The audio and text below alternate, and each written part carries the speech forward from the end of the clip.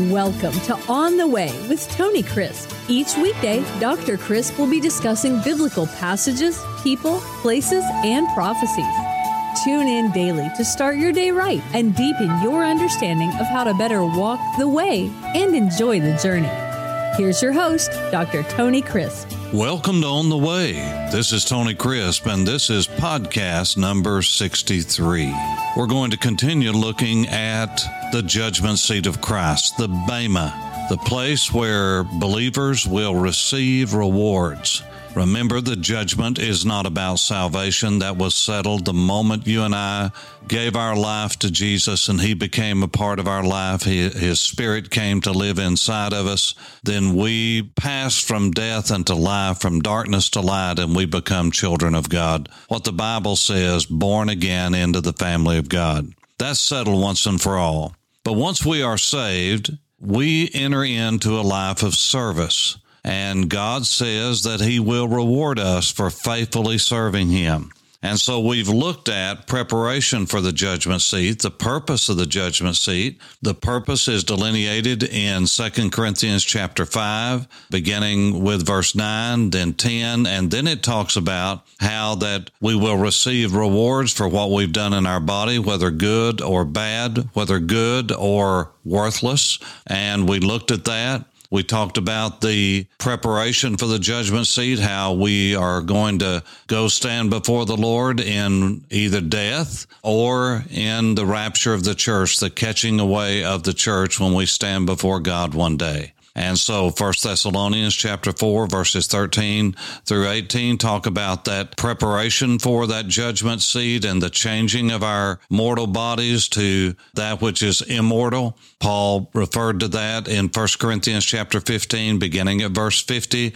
Then verse 51, he says, "Behold, we will not all sleep, but we'll all be changed in a moment, in the twinkling of an eye, at the last trumpet." And he talks about how this mortal must put on immortality. So when we stand before the Lord in judgment, what is going to be the process for that? Well, the Apostle Paul deals with that in 1 Corinthians chapter 3, beginning with verse 10. He said, "According to the grace of God, which was given me as a wise master builder," the word is architectos, as a wise master architect, "I have laid the foundation, and another builds upon it.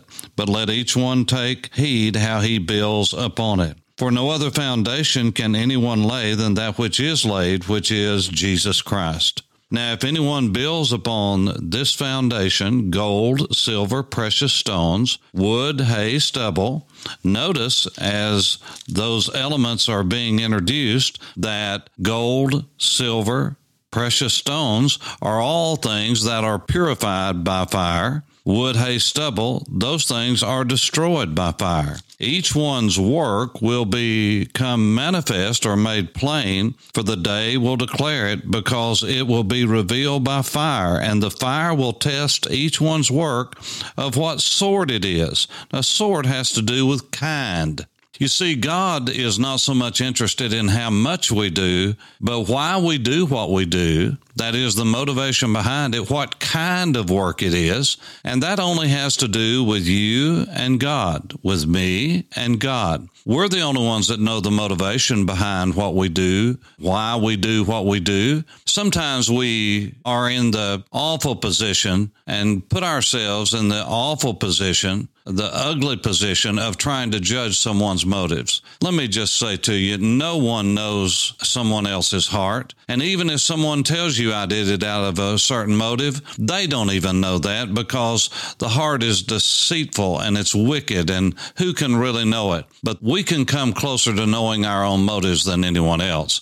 But God knows exactly why we do what we do, and this is what's going to be tested by fire at the judgment seat of Christ. Sometimes we get the idea that the more we do, the better off we are. Well, that's not necessarily so, because God's more interested in the quality of work than the quantity of work that we do. He said, if anyone's work, which he has built upon, endures, he will receive a reward.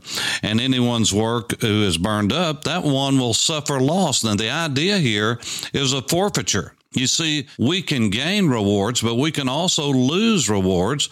And the Apostle Paul said, please don't be deceived and let someone take your reward away from you. We don't need to be concerned about someone else. We need to be concerned about ourselves and keeping ourselves in line with where God wants us to go and how God wants us to live. It says, if anyone's work is burned, he will suffer loss, have a forfeiture, but he himself will be saved, yes, so as by fire. Sometimes you get the idea of someone running through a burning house. A pastor will paint that picture, and they're running out on the other side naked. Well, let me just tell you, we're not going to be before the Lord naked. Because we are clothed in his righteousness. It's not an issue, again, of salvation. It's an issue of service and our faithfulness to God. Because when the Lord said, well done, good and faithful servant, notice he said faithful, not one who is successful, not one who would be lifted up, not one who thinks that they have done something but has not. But the criteria for God himself is our faithfulness to do what we are called to do. That's all God requires of us. We don't have to make something a success because success is a man's definition. What God's looking for is significance in our lives, that we're walking in faithfulness. But notice it says that every man's work will be tried by fire. Now, you don't have to look far in the scriptures to get an answer for what fire is. The Bible says when the Apostle John was on the island of Patmos where he wrote the Revelation, he heard a voice behind him, and it was the Lord Jesus himself in his glorified state.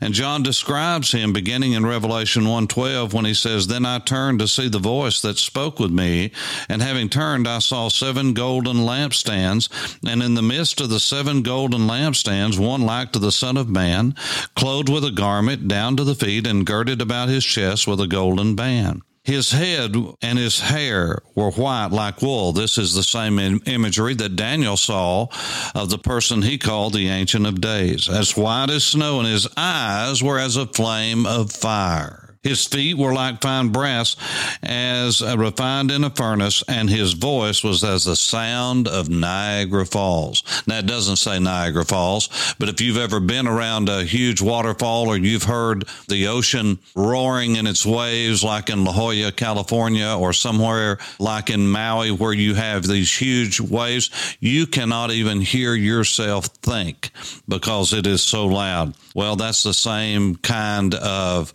imagery of the voice of many waters. But go back to what he says in verse 14. The eyes of the Lord Jesus are as a flame of fire. I told you that the bema is a raised position and is usually associated with the Isthmian or the Greek games. Well, for those of you who have been with me to Caesarea Maritime or another one of these theaters, not an amphitheater, which is an arena, but a theater, what we call an amphitheater, you know that in the middle of that Caesarean theater, you have what would have been the place where the governor or the procurator would have been sitting, and that is also called a bema, where someone is on stage right in front of you and you have the bird's eye seat. You see it all. Here we are standing before the Lord, and we are just by ourselves. No one is with us. We're alone, just Jesus. And we're standing before him, and his eyes, which are a flame of fire, looks deep into our soul, into our spirit.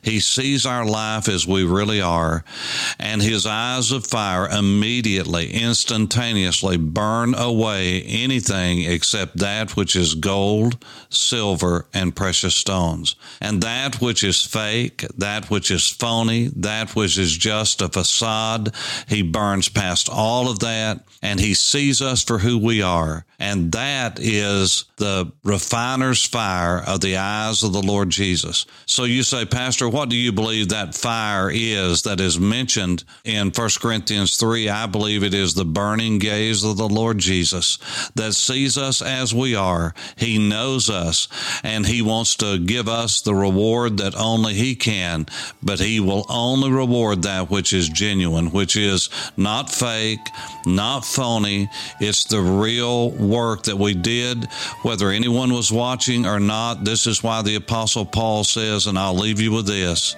let's do whatever we do heartily as unto the Lord, not as men pleasers, not so someone else can see and say, oh, didn't they do a great job? But if no one else is looking, then we know Jesus is. Someone has said our character is really who we are and what we do when no one else is looking. I pray this is an encouragement to you as you walk on the way. This is Tony Crisp.